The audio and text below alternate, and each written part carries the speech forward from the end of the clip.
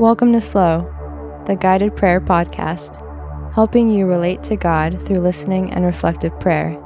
This is facilitated space for you to slow down amidst the busyness of life and be still in the presence of God. Whether you are at the gym, taking a moment of rest, going on a walk, or beginning your day, may your heart and mind be filled with peace. We invite you to engage with these special episodes as we read through the Gospel of John. We encourage you to approach these readings as quietly and thoughtfully as with our regular slow meditations. So take a moment and take a few deep breaths as you allow these sacred words to rest in your heart and in your mind.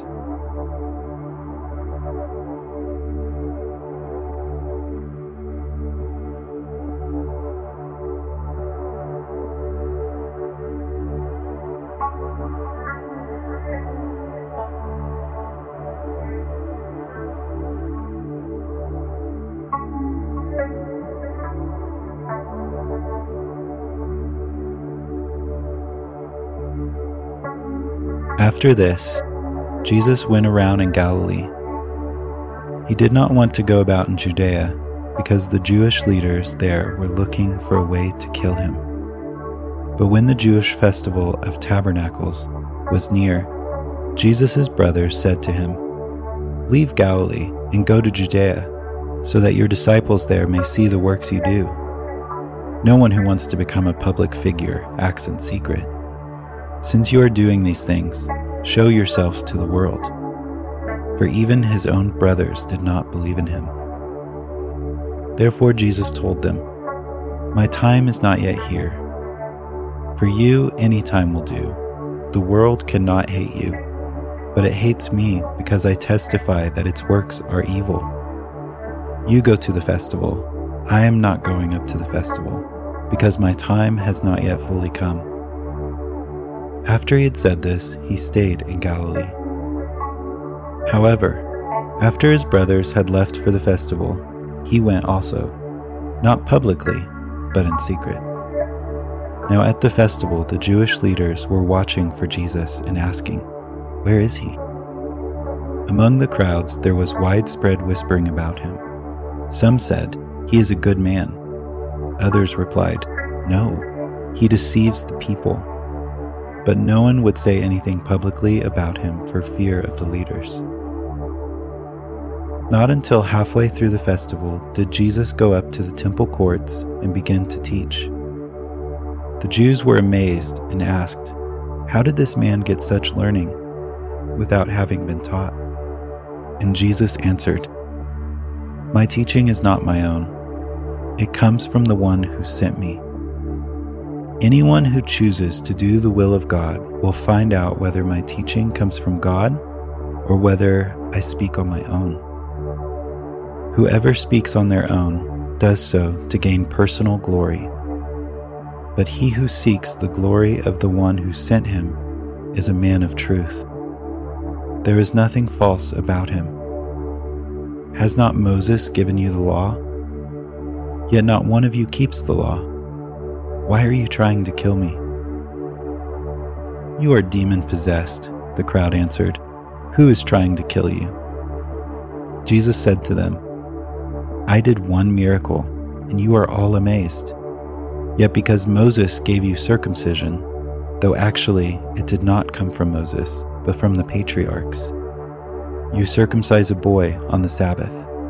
Now if a boy can be circumcised on the Sabbath, so that the law of Moses may not be broken, why are you angry with me for healing a man's whole body on the Sabbath?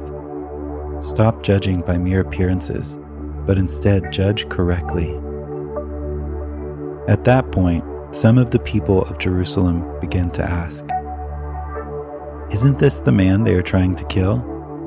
Here he is, speaking publicly, and they are not saying a word to him. Have the authorities really concluded that he is the Messiah? But we know where this man is from. When the Messiah comes, no one will know where he is from." Then Jesus, still teaching in the temple courts, cried out, "Yes, you know me, and you know where I am from. I am not here on my own authority, but he who sent me is true. You do not know him, but I know him because I am from him and he sent me." At this they tried to seize him, but no one laid a hand on him, because his hour had not yet come. Still, many in the crowd believed in him. They said, "When the Messiah comes, will he perform more signs than this man?" The Pharisees heard the crowd whispering such things about him. Then the chief priests and the Pharisees sent temple guards to arrest him. Jesus said, "I am with you for only a short time, and then I am going to the one who sent me. You will look for me, but you will not find me, and where I am, you cannot come." The Jews said to one another, "Where does this man intend to go that we cannot find him? Will he go where our people live, scattered among the Greeks, and teach the Greeks? What did he mean when he said, 'You will look for me, but you will not find me, and where I am, you cannot come'?" On the last and greatest day of the festival, Jesus stood and said in a loud voice, "Let anyone who is thirsty come to me and drink. Whoever believes in me, as Scripture has said, rivers of living water will flow from within them." By this he meant the Spirit, whom those who believe in him were to later receive. Up to that time, the Spirit had not been given, since Jesus had not yet been glorified. On hearing his words, some of the people said, "Surely this man is the prophet." Others said, "He is the Messiah." Still others asked, "How can the Messiah come from Galilee? Does not Scripture say that the Messiah will come from David's descendants and from Bethlehem, the town where David lived?" Thus the people were divided because of Jesus. Some wanted to seize him, but no one laid a hand on him. Finally, the temple guards went back to the chief priests and the Pharisees, who asked them, "Why didn't you bring him in?" "No one ever spoke the way this man does," the guards replied. "You mean he has deceived you also?" the Pharisees retorted.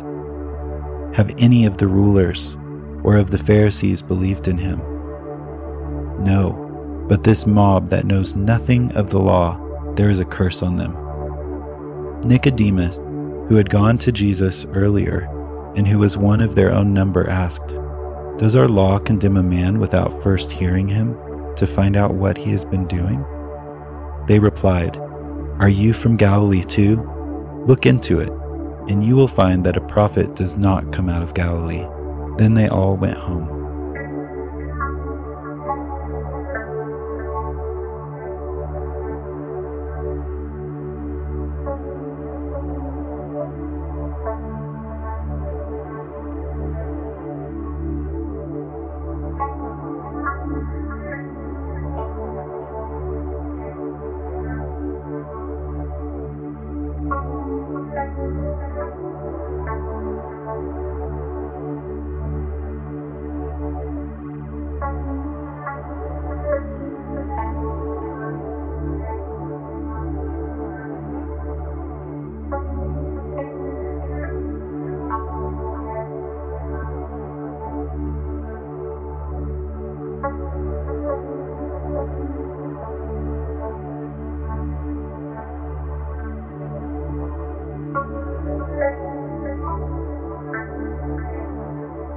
Thank you for joining us. We hope that your time was meaningful. Consider subscribing to this podcast by searching Slow Guided Prayer. That's SLO Guided Prayer on your podcast platform of choice. And if you would like to receive the weekly meditations directed to your electronic mailbox, please visit slowprayer.com. That's SLOprayer.com. And as you go from this space, may your heart continue to relate with God in stillness throughout your normal rhythms of life. Amen.